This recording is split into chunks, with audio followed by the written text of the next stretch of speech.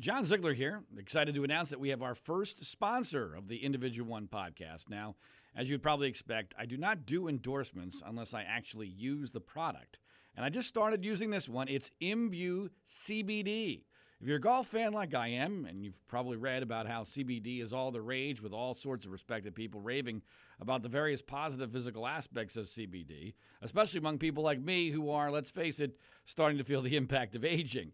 Recently, I started trying multiple products from Imbue CBD, and I can already tell that, among other things, I am for sure sleeping more soundly. And my wife says she loves the Imbue CBD facial cream, although, to be honest, she doesn't need it.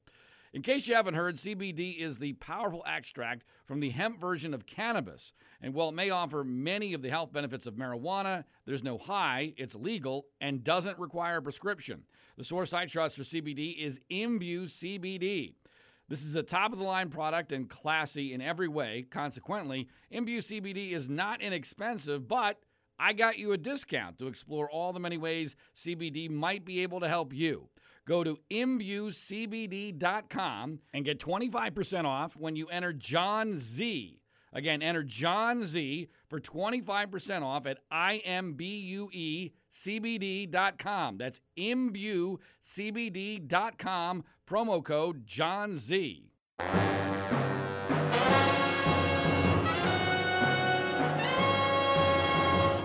This is episode number 113 of the Individual One podcast. For the record, individual number one is President Donald J. Trump. And I am your host, John Ziegler. We are broadcasting from Los Angeles, California, and distributed internationally by the Global Story Network. This is the critically acclaimed program which takes an honest and hard look at the presidency of Donald J. Trump from a truly conservative perspective, because unfortunately no one else is willing or able to tell the real truth about him. And unlike the corporate media, we here at the Individual One podcast have most definitely not been compromised or co-opted.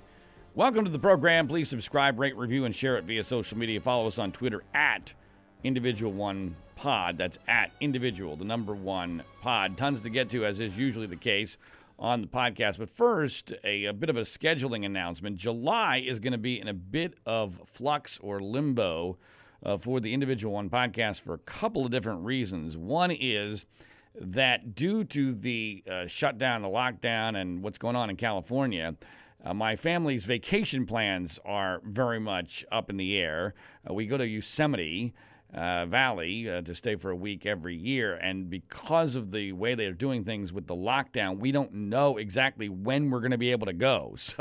So that is going to make things a little bit more difficult from a scheduling standpoint. We're also a little bit confused about where things stand with the Global Story Network. So for that reason, I anticipate us doing 3 episodes in July. I just don't know when they're going to be.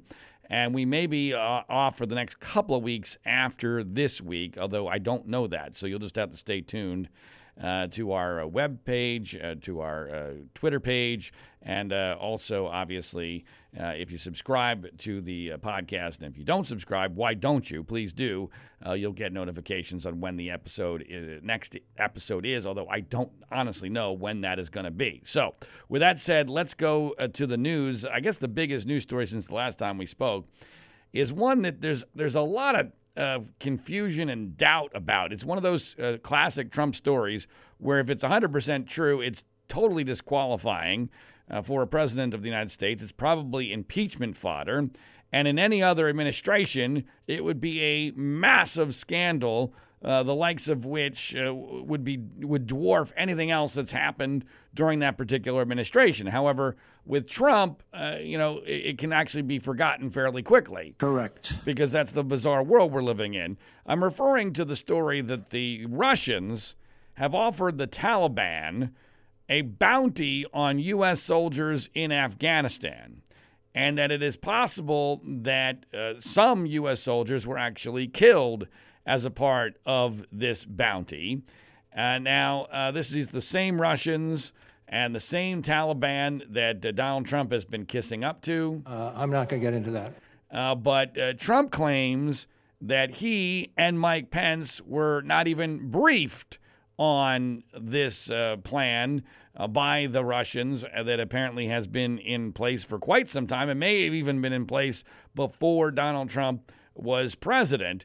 Now, the problem here, there are a couple problems. One is the history that we've had with regard to the news media reporting stories like this and them not turning out to be 100% accurate or perhaps be at least misleading. Obviously, what turned out with regard to Russia was not as what had been anticipated, certainly by the media hype. I'm not going to get into that. With regard to intervention in the 2016 election.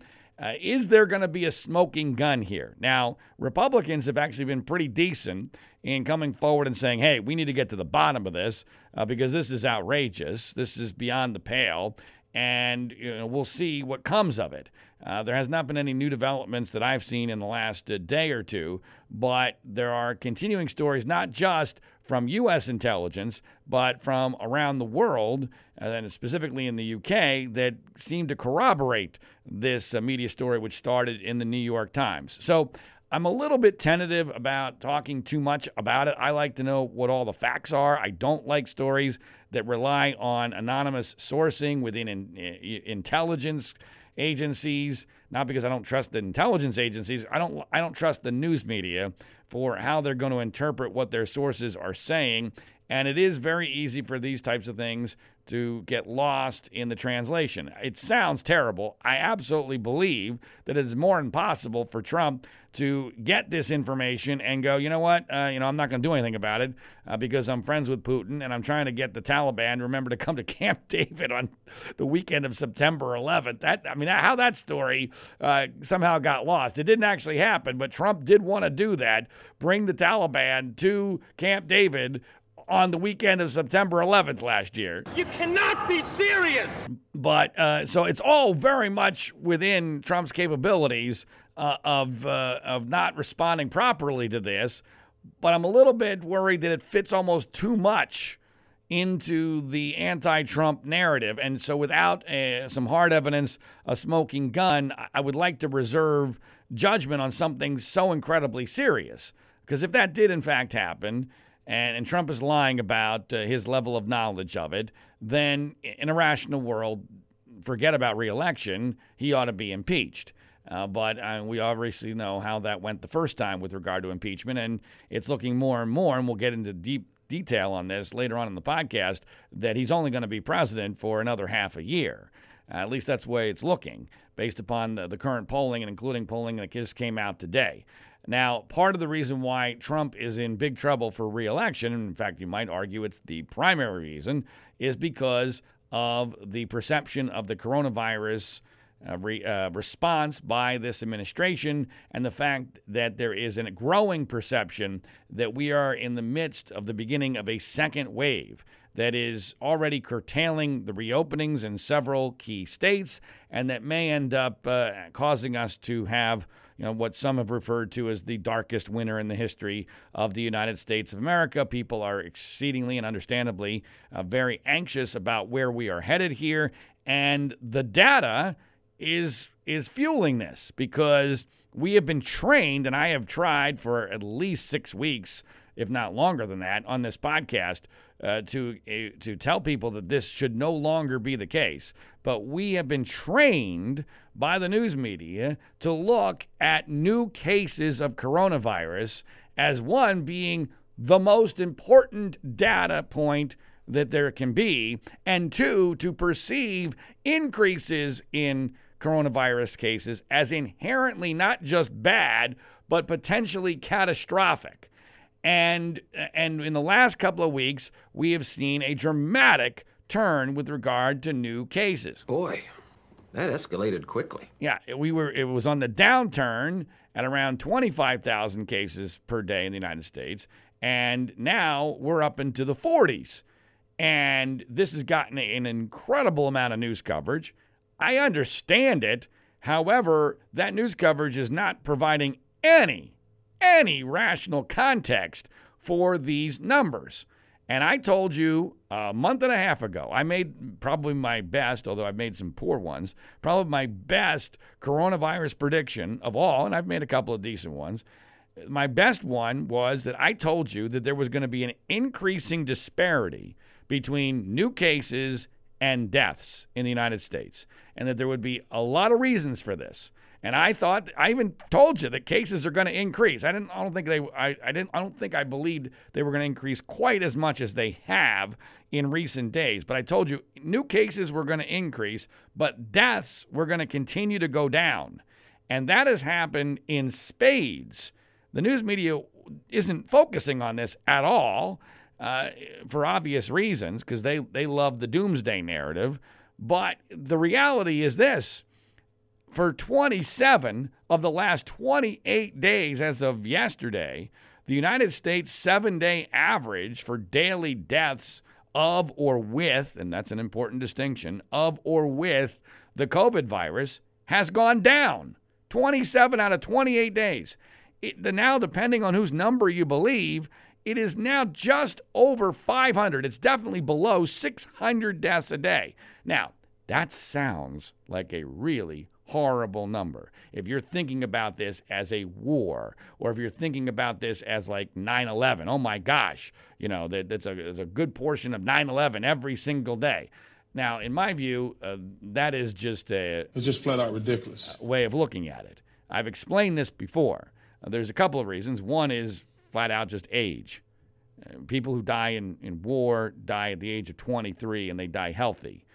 They won't tell us what the average or median age of a coronavirus death in the United States is, but I am convinced that the median and average would be slightly different here, because just by the nature of people not ever living mostly past 100, the average is always going to be skewed lower, because you get one person who dies at 30 and the number drops significantly. You don't have anyone dying at 150 to skew it in the other direction.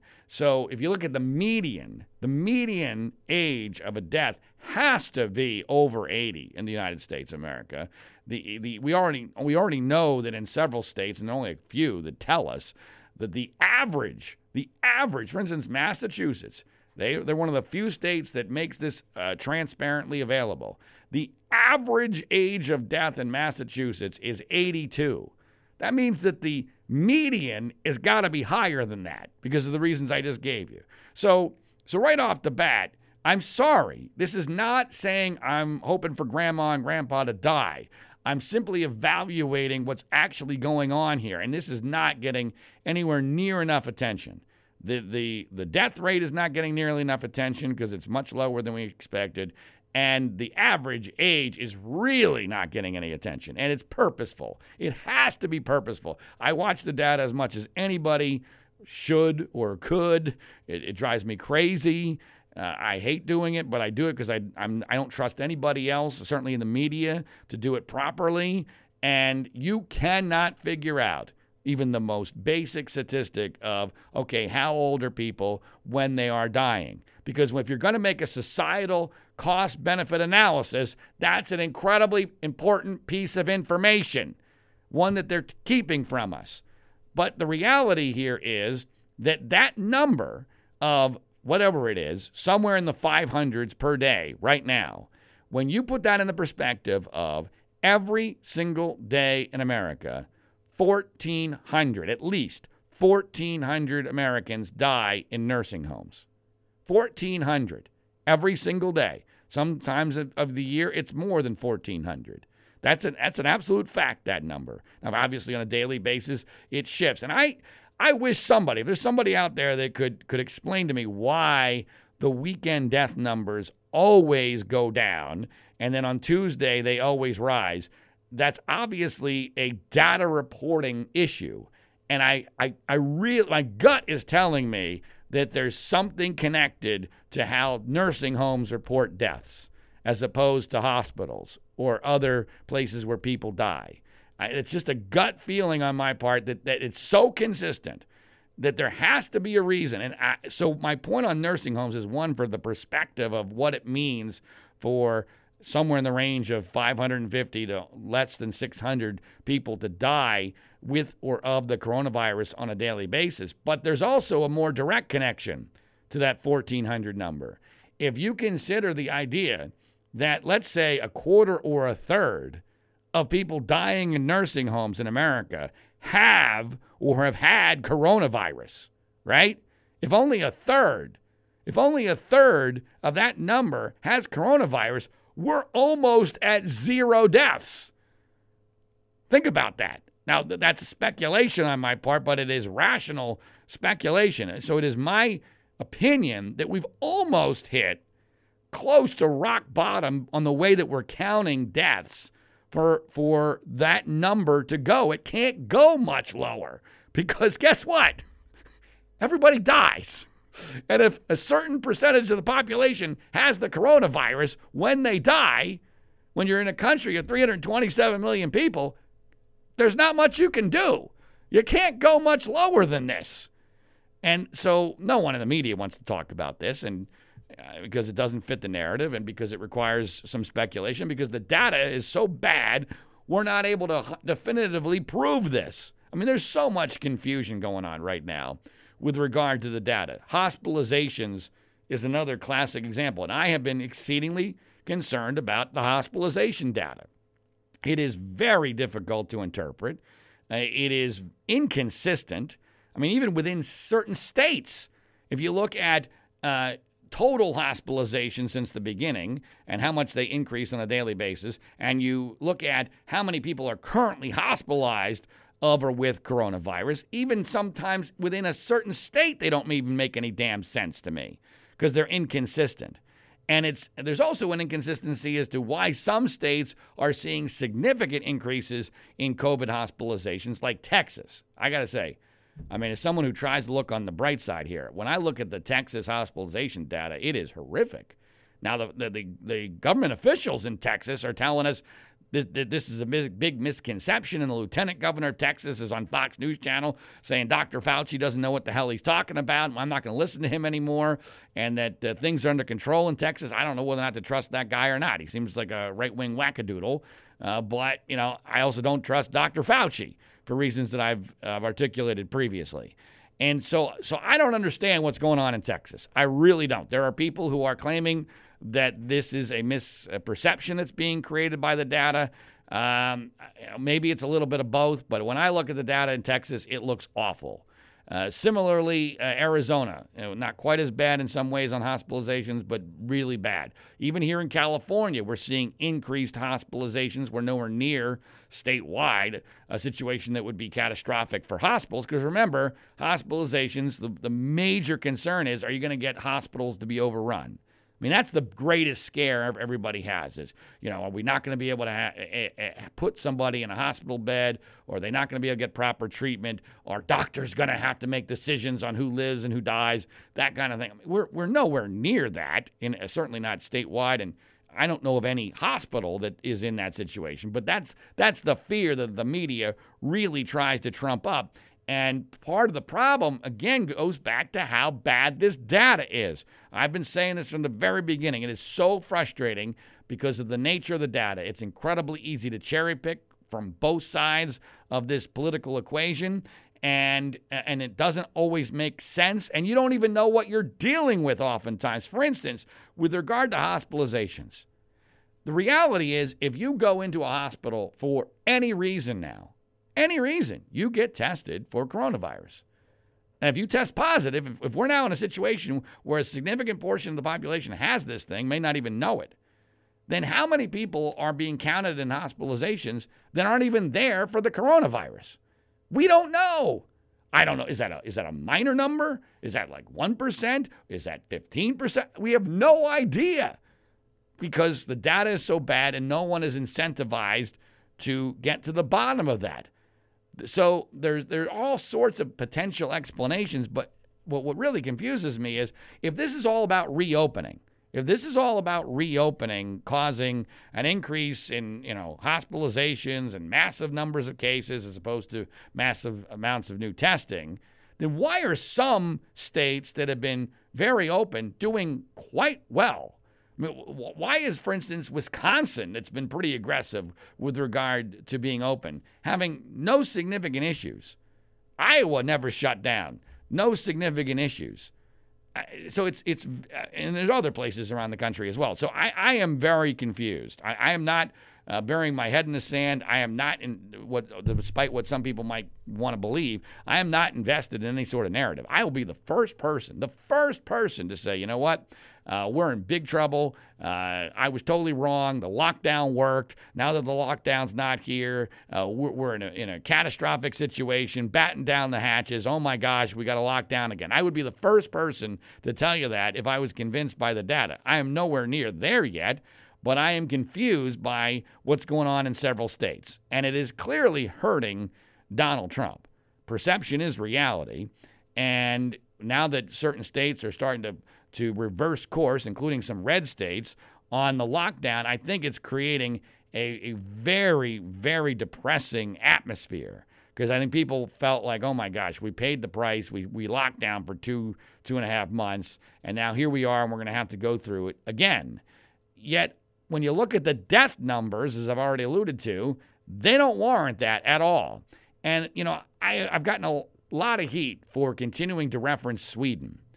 And, I'm a libertarian. Sweden decided, you know what, we're not going to do this by government mandate. We're going to do this on our own. They got criticized heavily. They even, sort of admitted that they didn't do it all right, although I believe that those comments were misconstrued on purpose by the media. I mean, of course, everybody's going to say we didn't do it exactly right. But when you're Sweden and the media wants you to fail, they're going to take everything they possibly can out of context to say, see, we showed you. They admitted they were wrong. Well, you haven't heard much about Sweden lately, have you? You know why? The current 7-day average, now I even hesitate to do this. I did tweet about it, and I should have given it a disclaimer because Sweden is so laid back about everything that they're even the way they report the data is a little suspect. But it is a current fact that their 7-day average, daily average for deaths in Sweden, a small country from a population standpoint, just over 10 million, but their 7-day daily average for deaths is currently, statistically, according to the Worldometer's website, is 5 deaths a day. 5 deaths a day in a country of 10 million plus people. Now, does that mean that they're totally done with this? No. What's interesting about this from the United States standpoint is, I have said this previously, when you look at our trend lines, when you look at our charts to Sweden's charts, they're almost identical. They're almost identical. Now, it makes it more difficult because of the way Sweden reports. And they frankly just take some days off. They took 3 days off recently for a holiday. But the reality is that when you look at their new cases, much like the United States, and much because of new testing, their new cases started to increase dramatically on June 2nd. Now, here we are on July 1st. That's plenty of time for new cases to translate into deaths. Plenty of time. Except for the fact that it has not. In fact, the opposite has happened, much like the United States. So they are also experiencing the same disparity between massive amounts of new cases in relation to what they've had and almost no deaths. And the reason for that is different types of people are now getting the virus. More people are getting tested. That's not all of it. I'm not in the category of this is all new testing. This is not all new testing. But a lot of it is. And the part of this that really blows my mind is, why are people not seeing this as mostly good news? Why is this mostly not good news? Don't we, if we're going to get out of this, don't we want and need people, especially young people, to get the virus so that they can become immune? So that we have some semblance of immunity going forward, and it's more difficult for the virus to spread? And by the way, when you're getting tested and you find out you have it, presumably, I don't think this is a stretch. I mean, people are dumb, but they're not this dumb. Presumably, if you find out you get it, you stay away from grandma and grandpa, right? I mean, that's what's going to happen here. These people previously didn't know they had it, and they might have been hanging out with grandma and grandpa. And who knows how many people ended up getting sick and maybe even dying because of that. So the death number, which is really the ultimate number here, in my view, is right now an exceedingly optimistic one. Yet the general atmosphere is, oh my gosh, it's panic. We got to go back into our hole. We got to go back into lockdown. I mean, here in California, we're seeing this dramatically and depressingly. This July 4th weekend, the weekend where we celebrate the birth of our country and Independence Day, here in Southern California, even in the county where I live, Ventura County, which is still, although they're trying to tell us that our numbers are dramatically increasing, has still been largely untouched by this. 850,000 people, and I believe at last check, 44 or 45 deaths. They change it from time to time because their stats aren't particularly good. But almost all of these people have been older. Almost all have had some sort of other major medical ailment.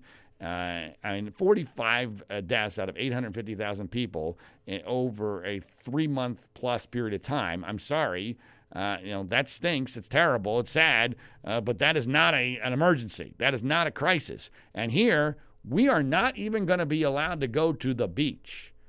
We are not even going to be allowed to go to the beach on July 4th weekend, even though there is not one shred of evidence nor any logic whatsoever that the beach has any connection to any sort of coronavirus outbreak. The beach, where you are outside, it's inherently easy to social distance, it's inherently sunny, because otherwise you wouldn't be there, and especially here in Ventura County, it's almost always breezy.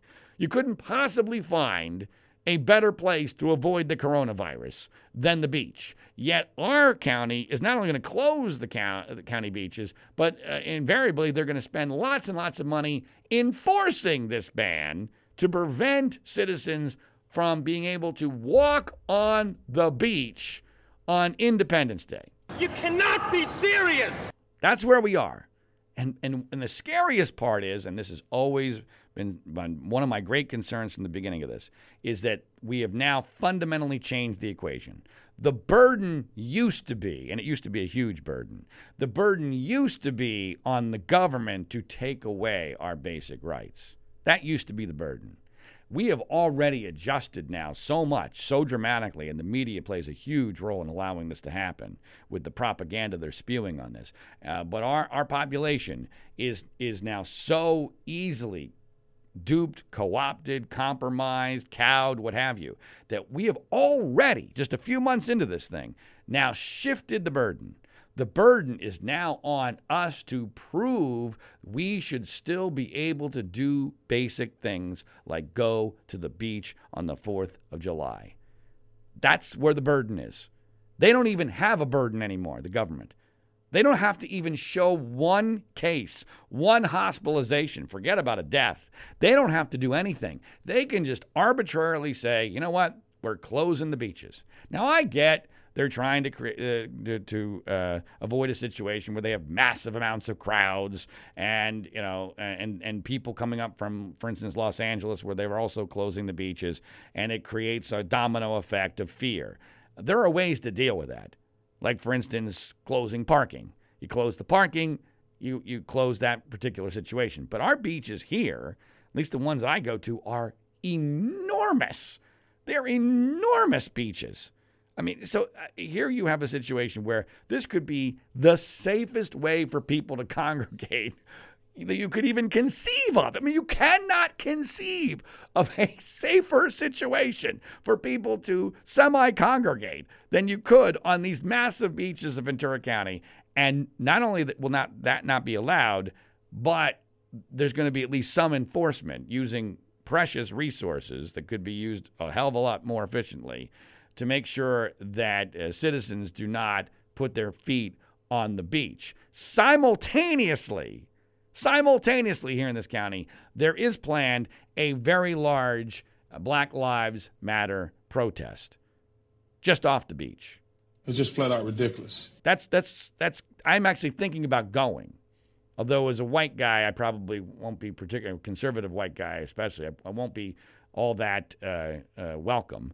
But I'm actually thinking about I should go to the Black Lives Matter protest on July 4th. One, just to show the massive hypocrisy, because I guarantee the law enforcement will do nothing. to enforce even social distancing, and there'll be no problem with this protest going on. But what I would really love to do, and I would even be willing to pay people to do this, but again, as a white guy, I'm sure this would not go over well. But I would be thrilled to get a family of people from the Black Lives Matter protest and bring them down to the beach and have and videotape them go on the beach and see what law enforcement would do.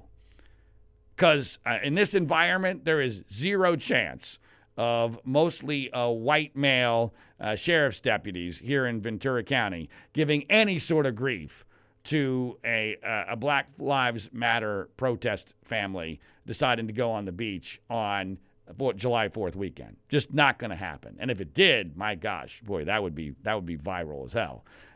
So I may or may not do that. Depends on what my wife has in store. It is our 10th anniversary this weekend, so it's possible she has other plans for us. Although I don't know what the heck we're going to do, because there's not a whole heck of a lot that's going to be open on this Independence Day weekend. So the situation here in California is particularly nutty, and while our numbers are increasingly bad, I've already given some explanations for that, but also perception and expectations are driving everything. These numbers, even in California right now, are fantastic in comparison to what Governor Newsom told us they would be 3.5 months ago. I mean, 3.5 months ago, he told us in 8 weeks we would have 25 million cases of coronavirus. You cannot be serious! And now here we are panicking over a tiny fraction of that, with still no indication that our hospitals are going to be overrun. And it all comes back to this liberal fear of runaway exponential growth, which never ends up happening. You get it for a few days, maybe a week, and then invariably it stops. It stabilizes, and usually it goes in the other direction. But because of this incredible fear of exponential growth that's run away, the media goes bananas, and the politicians panic, and the population decides just to go along with it because, after all, we have to do what we have to do. We're all in this together, and the media is creating all this propaganda. My God, I mean, even every commercial on radio and television is further pounding in the idea that this is all legitimate. This is what we have to do, and there's just been no real pushback at all. And it's been remarkably depressing. And I think that it is symbolic of what's happening with Donald Trump's campaign, because Donald Trump's campaign is in huge trouble right now. Correct. And there's part of me that's very happy about that. I have the reason why we have this podcast is because I did not want Donald Trump to be reelected, and I wanted him impeached and theoretically removed if at all possible. So I'm at least somewhat conflicted by this, because I'm happy that it looks like Donald Trump is not going to be the next president of the United States, or not going to have a second term, which I always thought would be very, very dangerous for America. But I'm actually depressed by the reasons for why I now am almost 100% convinced, not yet 100% convinced, that he needs a miracle. He needs a miracle to win re-election. And the reason why it's depressing to me is what it says about our population. Because it, to me, shows, and the way I interpret these numbers, is that America has now been largely co-opted. And I was wrong about several things that I thought could be helpful to Trump regarding this lockdown that are not going to help him at all, and in fact, right now, are probably hurting him. Let me go through some of these things. You may recall, I thought that there was a decent chance that if Trump played his cards right, that the lockdown, especially some of these stronger lockdowns in key states like Pennsylvania and Michigan, along with the mask issue, could actually help Donald Trump. Because I thought, you know what, people might be okay with masks right now, but are a majority of Americans really going to want to live in a country that we are forced to wear masks going forward indefinitely? People are going to get tired of this, right? They're going to start realizing this is bogus, right? Right? That's what I thought was going to be the way America would respond to this, because I've always thought that there was a majority of Americans who inherently in their DNA did not trust government intervention. Our country is based on liberty and freedom. That's why we fought the revolution that we're going to be celebrating celebrating this weekend with July 4th, our independence from Great Britain. I mean, that we have been taught this, in grade school forever and ever. I really thought that there would be pushback on that. I have changed my mind. I no longer think there's any pushback. I mean, trust me, there are a lot of people who hate the hell out of this, but they're not a majority. They're not a majority. That's the problem. I don't know what the percentage really is, but I no longer believe that there will be a majority of people who fear a mask-wearing future so much that they decide, you know what, screw it, I'm going to go with Donald Trump over Joe Biden. Joe Biden has made it very clear that he's in favor of not just masks, but he's in favor of a federal mandate, an executive order. Nancy Pelosi has said the same thing about the federal government somehow mandating masks for the entire country. It's just flat out ridiculous. I mean, I don't even know how you enforce that, but that's what they're saying. And I would, if you had told me they were going to do that 2-3 months ago, I would have said, wow, that is a recipe for Trump's reelection. But the American people are cowed on this. And just to be clear, and I'm going to get into it later because I've gotten a lot of national and international attention on this mask issue for a speech I gave to our local board of supervisors. I'm actually not against the idea inherently of wearing masks. I'm against the government mandating it. And I'm against the so-called experts telling us for 3 months that it was not needed, and then all of a sudden switching because it's politically correct and a signal of virtue in order to do it. That's what I'm against. I'm also against the precedent for when the heck does that ever end. I don't see when that will ever end. Especially once the population goes along with it, and if you can restrict our breathing by government mandate, what the hell can't you do? So that as a libertarian, that's the part that scares the living daylights out of me. But I no longer see America, the majority, and I want to emphasize this, the majority of America fighting back against this in a way that would get Trump into a re-election range. I mean, he would need like 60% of the American people to revolt on that issue for it to really impact his poll numbers against Joe Biden. Similarly, what's going on with race in this country and political correctness, and this just complete overreach of the insanity that we've seen on the far left, not just tearing down statues and changing flags, even in Mississippi, but just the cancel culture. I mean, they've gone completely out of their minds. I mean, it's just crazy what has happened in an incredibly short period of time. Boy, that escalated quickly. Where we're basically, the lockdown has created an opportunity for the left to redo America, and to me, it's remarkable how effective they've been in an incredibly short period of time. Well, this should have played right into Donald Trump's hands. I mean, I've always believed that the fuel for his rocket ship is political correctness, and that Democrats and liberals were always reacting to him incorrectly. You don't go after him on being a bully and being politically incorrect, because frankly, people, I used to think, liked a pseudo-strong leader who doesn't buy into the whole political correctness thing. Polls have always indicated Americans hate political correctness, but in the last couple of months, that's seemingly all changed. It's like we've all lost our balls. I'm not going to get into that. I mean, all of a sudden, America has become so wussified and so feminized that none of these previous premises still have any validity.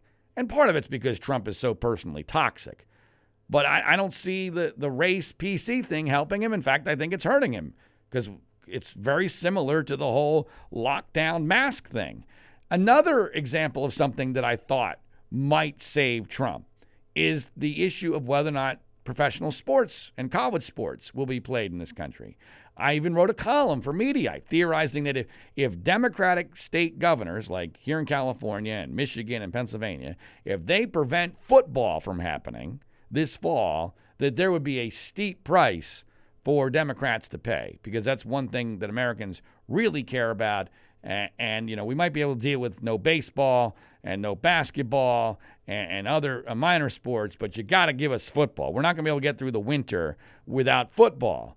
Well, I now perceive, first of all, that the population is so cowed on all of this, so wussified, that they may not matter that much. They might even adapt to the idea of no football far more gracefully than I had previously anticipated, or more benignly is probably the better way to put it.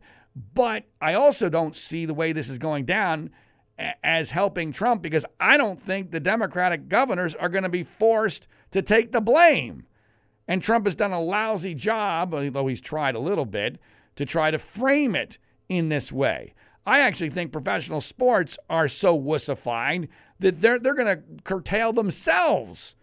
They're not going to even force the Democratic governors to curtail them, whether it's regarding spectators or what the rules are or whether they play at all. And I frankly, based upon the current standards, I do not see how football is going to happen. I do not understand. I think football should happen. I think, especially in outdoor stadiums, there should be no problem with games having spectators. But I do not see that happening, because I'm looking at the way other sports are working. I mean, my God, golf can't even make this work. Golf is having people withdraw, major players withdraw from tournaments, not because they have the coronavirus, but because people they know have the coronavirus. I mean, that's just unbelievable to me. You cannot be serious. I mean, we're in a situation with regard to sports that, we could be going into the U.S. Open and, Brooks Koepka, who just withdrew because of his caddy getting the coronavirus. Brooks Koepka could be leading the final round of the U.S. Open and decide to withdraw because his girlfriend's friend got coronavirus or something. I mean, that's not a standard that can work. And if you can't make it work in golf because you're so PC and wussified, I just don't see how you're going to make it work in football, especially when, and no one's talking about this race narrative, because now America is a horrendously racist country. How the hell are white owners, almost all white owners, going to force black men into playing a game that is perceived now as risking their lives? I mean, my God, from a narrative standpoint, that's just terrible.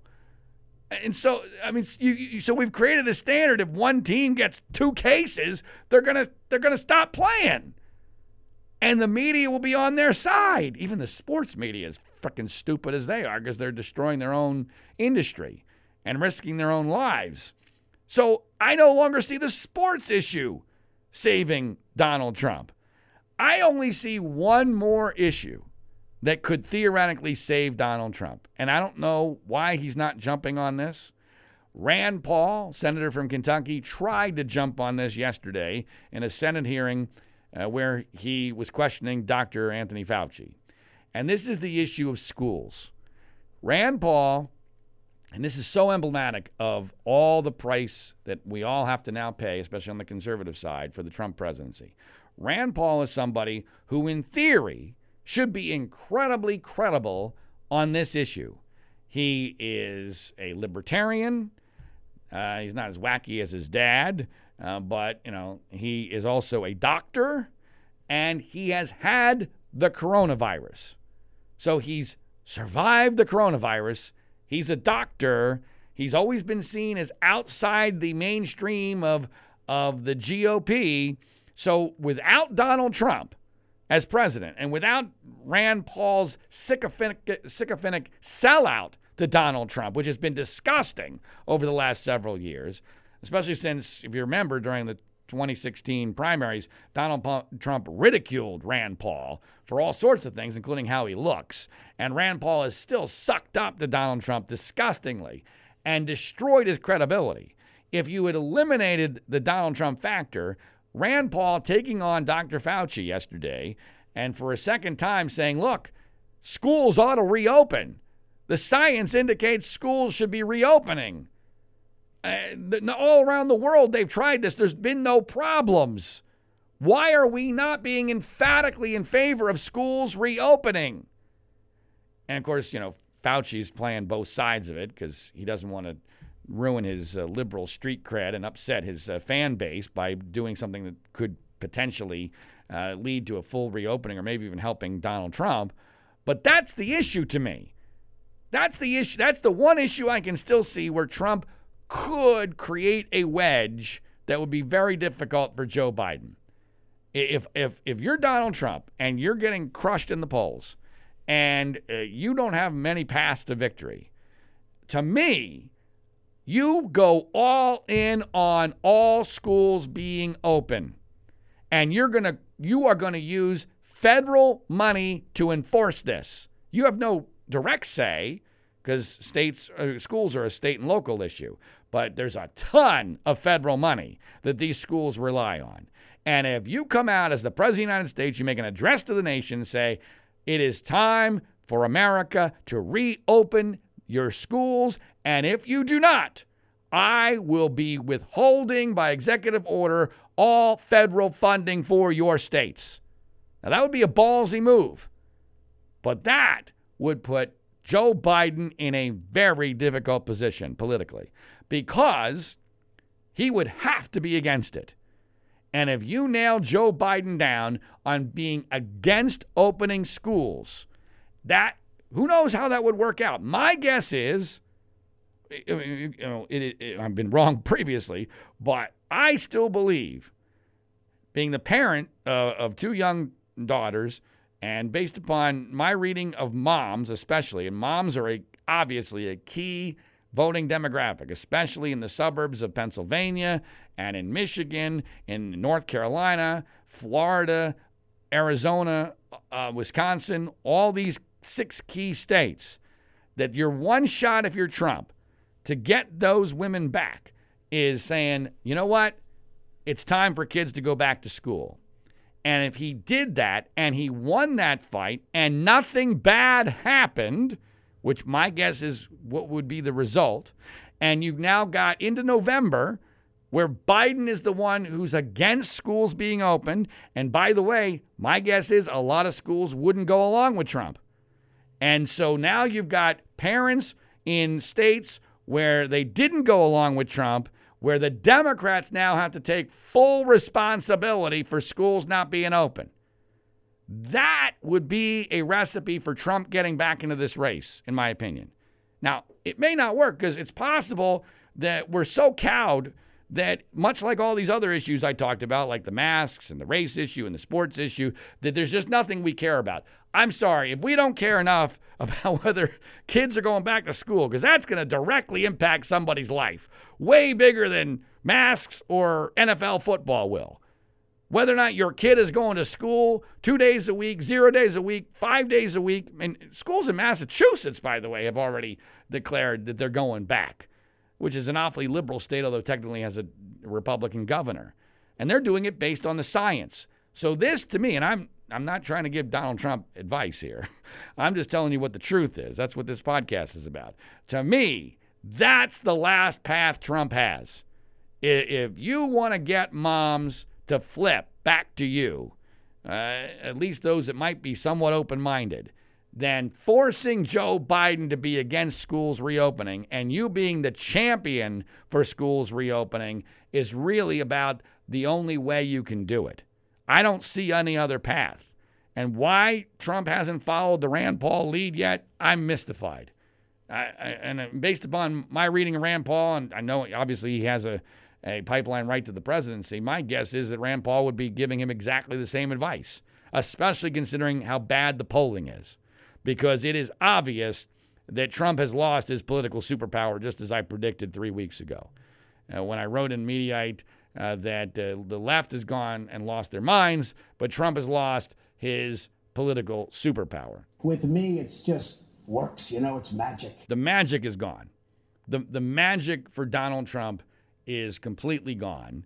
And that magic has always been white angst, white fear, and white people wanting to hold on to the last vestiges of rational power in their view and fight against what they see as the future of socialistic tyranny run by a Democratic Party that is completely and totally controlled by minority interests and now is basically an anti-white party for all intents and purposes. But that's not working. That works with a small percentage of the population. But as I've said many, many times in this podcast, Trump needs to have his base be large enough to where he can get into the game, where he's allowed to be on the ride. Is he tall enough to ride the amusement park ride? And currently, he is not. Polling out in the last couple of days, especially today, has been absolutely horrific for Donald Trump. Horrific. Let me just give you a quick overview. The current popular vote average of all the polls is about 50-40 Biden. 50-40 Biden. In a country that is this divided, where we're only a few months away from an election, where the candidates are this well known, that is an enormous advantage for Joe Biden. For him to be at 50 especially, because you get to 50, you can't lose, for all intents and purposes, because there are other candidates. You never get 100% of the vote. And, while there is an electoral college advantage for Donald Trump based upon what happened in 2016, it's nowhere near enough to overcome somebody getting 50% of the national popular vote. Now, for those who say, well, John, the polls were wrong in 2016, you know what? The national polls were not. The national polls were actually almost dead on. They said Hillary Clinton would win by 3%. She won by over 2%. I mean, that's well within the margin of error.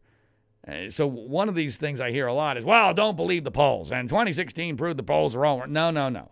Polls are flawed, but they are not fraudulent. They are not something that should be completely discarded. I've used to work in the polling industry, and I hate everybody. But I'm telling you, polls are not to be completely discarded. You can pretend that there is a bias against Trump. That's fine.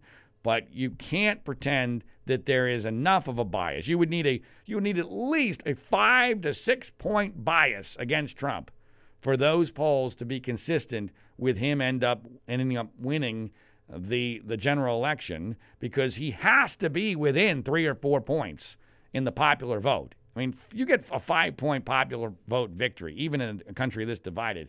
I'm sorry, you cannot lose the Electoral College, especially to Donald Trump. So 50-40 is devastating, and it is a huge increase for Biden over what it was just a month or two ago.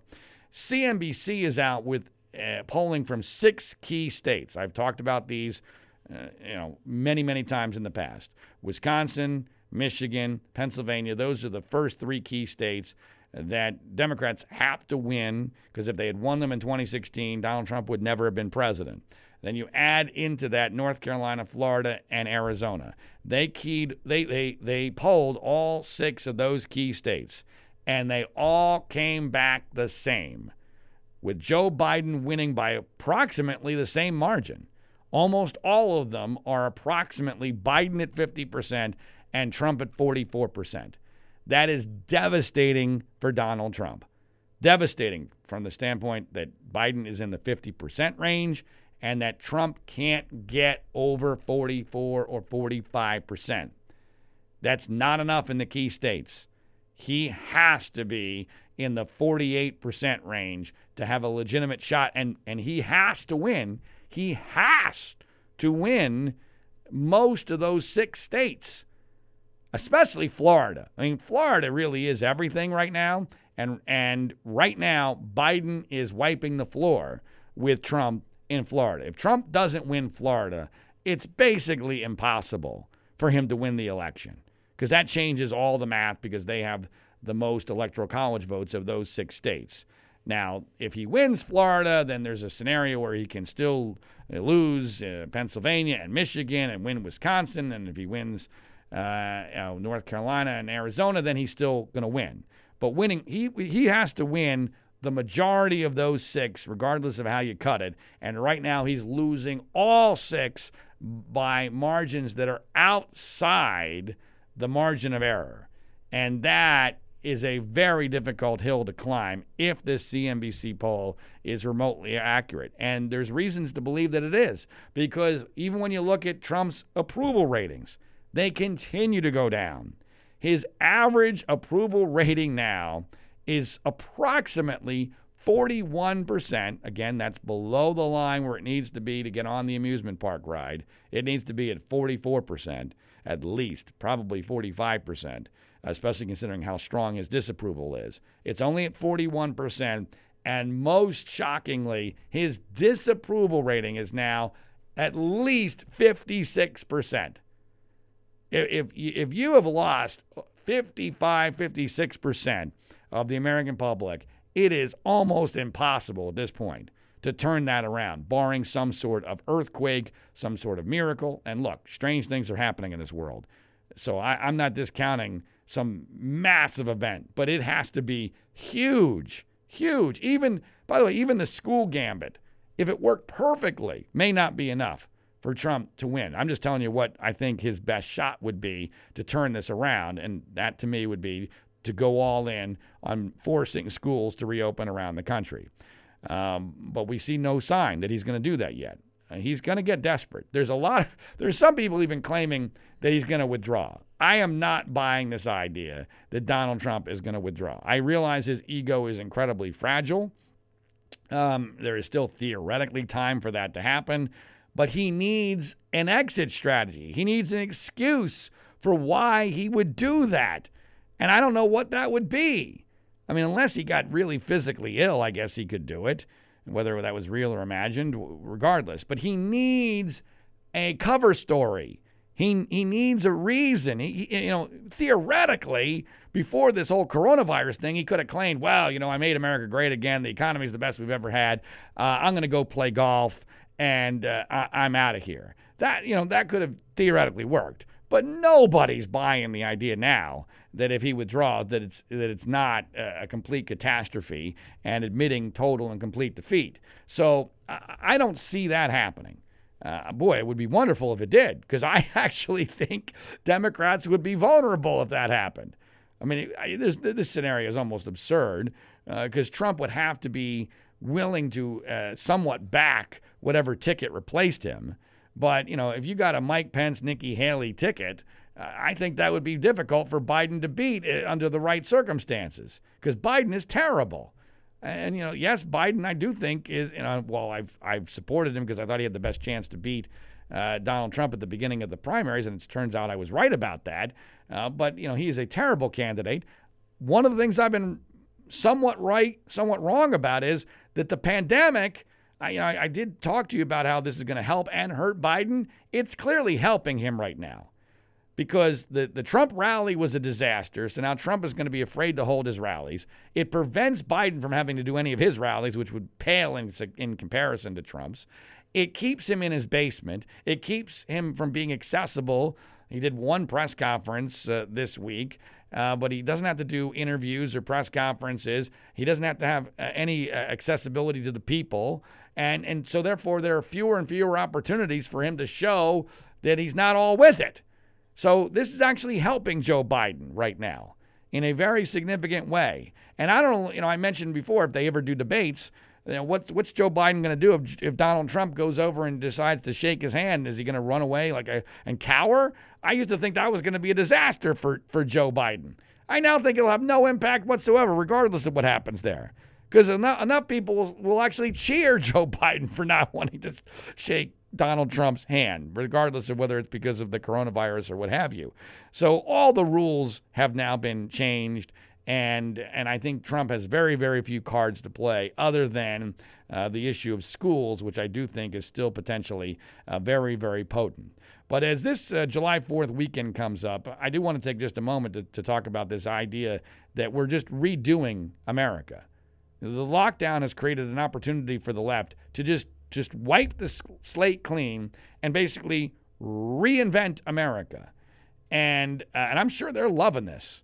But to me, this is really scary. And not just because of the symbolism of it. That doesn't mean that much to me, although I do think symbolism matters. I'm talking more about the slippery slope here of where the hell this ever ends. Because now there are no guardrails. There used to be, since use a metaphor on purpose, since I'm not allowed to go to the beach this weekend, there used to be a line in the sand beyond which the left was afraid to cross. That line is gone now. It's literally gone. You're allowed to now ban people from the beach on the 4th of July for no reason. And there's no fear of any major backlash. And so where does that end? I have no idea where that ends. It is scary to me what has happened to this country and where it is going. And so there's a part of me, while I'm glad that it looks like Trump is going to lose, the reasons why he is in such deep trouble actually scare me, because there is no cavalry coming. It does not exist. We're headed towards socialism. We're headed, I believe, towards fascism. I believe we're headed towards some sort of a civil war, regardless of how you define that in the coming years. I see a very, very dark future for America because of where we're heading. And it's largely Trump's fault, because Trump has unleashed the demons. He has allowed this Trojan horse to come into the fortress, and not only has he allowed the Trojan horse of extreme leftism to come in while pretending to be the great fighter against it, he's let the Trojan horse come open. He's handed everyone in the horse weapons, and he's just sitting back and watching as Troy gets destroyed. I mean, that's essentially what's happening here. And yet here he is yesterday tweeting the words, the lone warrior. He referred to himself, I guess, as the lone warrior. That was his tweet. The lone warrior. You cannot be serious! And of course, his fans loved it. I love the poorly educated. As if he's the one guy fighting for them. There's no indication of that. None. I responded to the tweet by having two pictures of Batman. One of a very strong, majestic, fierce-looking Batman, and that's who Trump thinks he is. And I juxtaposed that with a picture of a super fat guy holding a shopping bag at a Comic-Con convention in a Batman costume. That's who Donald Trump actually is. He's no warrior. He's actually allowing the other side to win. He is facilitating their destruction of this country. And it's happening way faster than the left could ever imagine, all because of the opportunities that Donald Trump has provided them. And this idea of thirsting for somebody to fight back, somebody to be a warrior, somebody who has balls, I have actually experienced myself in the last week. Because 8 days ago, I gave a speech to our local county board of supervisors attacking them over their handling of the lockdown. I had no expectations that anybody outside of that boardroom was ever going to see this. I knew that it was being videotaped, but I made no plans whatsoever for anyone to really know about this. At most, I was hoping I would be able to get a clip of it that my followers on Twitter could see it. That was about it. Well, this thing exploded largely because people around the world are thirsting for somebody to stand up and actually be a warrior and fight back. In case you haven't seen it or heard it, and it's gone viral around the whole world. I mean, I've been contacted all around the world, and Europe and the UK and South Africa. I mean, all over the world, people have seen this 2-minute speech that I gave to our local county board of supervisors, and here's what it sounded like after I had been told, waiting around for 2.5 hours, I've been told where I was going to have 3 minutes, and then all of a sudden, seconds before I go on, I'm told I have 2 minutes, and so I just threw away my script, and here's what ensued. After waiting for 2 hours and now getting 2 minutes, I'll get right to the point. This board is pretending that for the last 3 months, your emperor, Dr. Levin, has not been against a mask declaration. Now, all of a sudden, we're pretending that masks are everything, even forcing speakers to use masks. I would like the board to take a position. Was Dr. Levin wrong for those 3 months? And if he was this wrong, why has he not been removed? Why has he not been fired for being so catastrophically wrong? Or do you not really believe he was wrong? You're just wearing these masks because it is a signal of your great virtue. Because for the last 3 months, we have not worn them, and Ventura County has done outstandingly well and continues to do outstandingly well because we are not Los Angeles, we are not New York City, we never were going to be any of those things. Ironically, this is one of the few things Dr. Levin was actually right about. He has been wrong about everything. He is the one who told us we would have 400 to 600 hospitalizations a day. He revised that to 200 to 400 a day. We still haven't reached that in one day. We're barely over 200 for the entire ordeal that you guys have put us through. We now have panicked over 51 total hospitalizations in a county with 8 hospitals. Can you people do math? Can you please do basic math and understand where we are on this? This is not a crisis. You, however, have created one.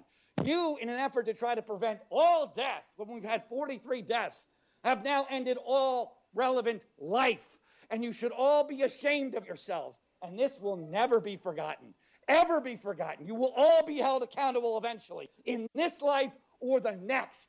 You all better hope there is no hell, because when you die, that's where you're going. And guess what? You're not going to be dying of COVID either. Thank you. Oh, my God. Oh, wow. Boy, that escalated quickly. Yeah. I did not honestly plan for any of that. And one of the funniest things about the video is that I have some paper in front of me. And what's hilarious is that 2 very well-known broadcasters, including Matt Lauer, former NBC Today Show fame, both noticed the same thing that I did, is that in the middle of the speech that I'm not reading, I'm not even looking at my notes, I emphatically turn the page of my notes as if I'm reading. And I have no idea why I did that, because I was just in a completely different plane of thought, just winging it, just ticked off and letting it rip. And boy, did it hit a nerve. I mean, this thing has been shared on various social media platforms thousands of times. It's hard to know exactly how many people have viewed it, but it has to be in the millions based upon the number of Twitter followers I picked up. And by the way, they're almost all Trump fans. So I'm sure that I will lose all these Twitter followers almost as soon as we post the audio to the Individual One podcast.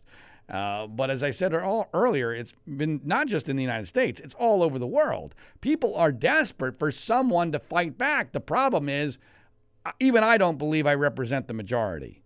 I represent a silent portion of people, both in this country and around the world, but it's not a majority. At least it's not in a situation where it can be perceived as a majority, because everyone's so afraid. Everyone is so terrified of being destroyed, of being canceled, of being criticized, of being mocked, of being shamed, and not being on the right side of history. And of course, a large part of the problem is the other side is always saying, well, things are bad now, but just wait for another 2 weeks. Then they're really going to be bad. And no one wants to go, well, you're wrong, because then if you turn out to be wrong, you're on the side of death. And so there are all sorts of things working against people who are philosophically on my side. But I was stunned by the reaction to that. I didn't even mention it on last week's podcast. We thought about maybe mentioning it, but I thought it was so not that big of a deal. But it has turned into a pretty significant deal. And I even did a TV appearance on Newsmax television yesterday, which you can find at our Twitter feed, which is at @individual1pod. That's at @individual1pod. If you want to see me interviewed about that speech to the Ventura County Board of Supervisors. I do think, though, that it is symbolic of the situation with Trump because, you know, as I've said previously, with Trump, I was told there would be balls. I was told there would be balls. And if he had shown any balls over the last 3-4 months, he theoretically could have had my support. It would have taken a lot.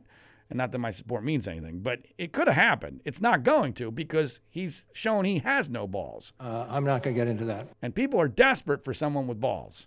At least, you know, a portion of the population is. I don't know what that percentage is. Unfortunately, I do not believe it's over 50% because we've become a wussified country. A country that was built on a whole bunch of principles that were the opposite of wussification has now become officially wussified on this, what will be the worst July 4th weekend in the modern history of the country. Couple quick notes. As I mentioned at the top of the podcast, just so you know, with regard to scheduling, I don't know when the next podcast will be.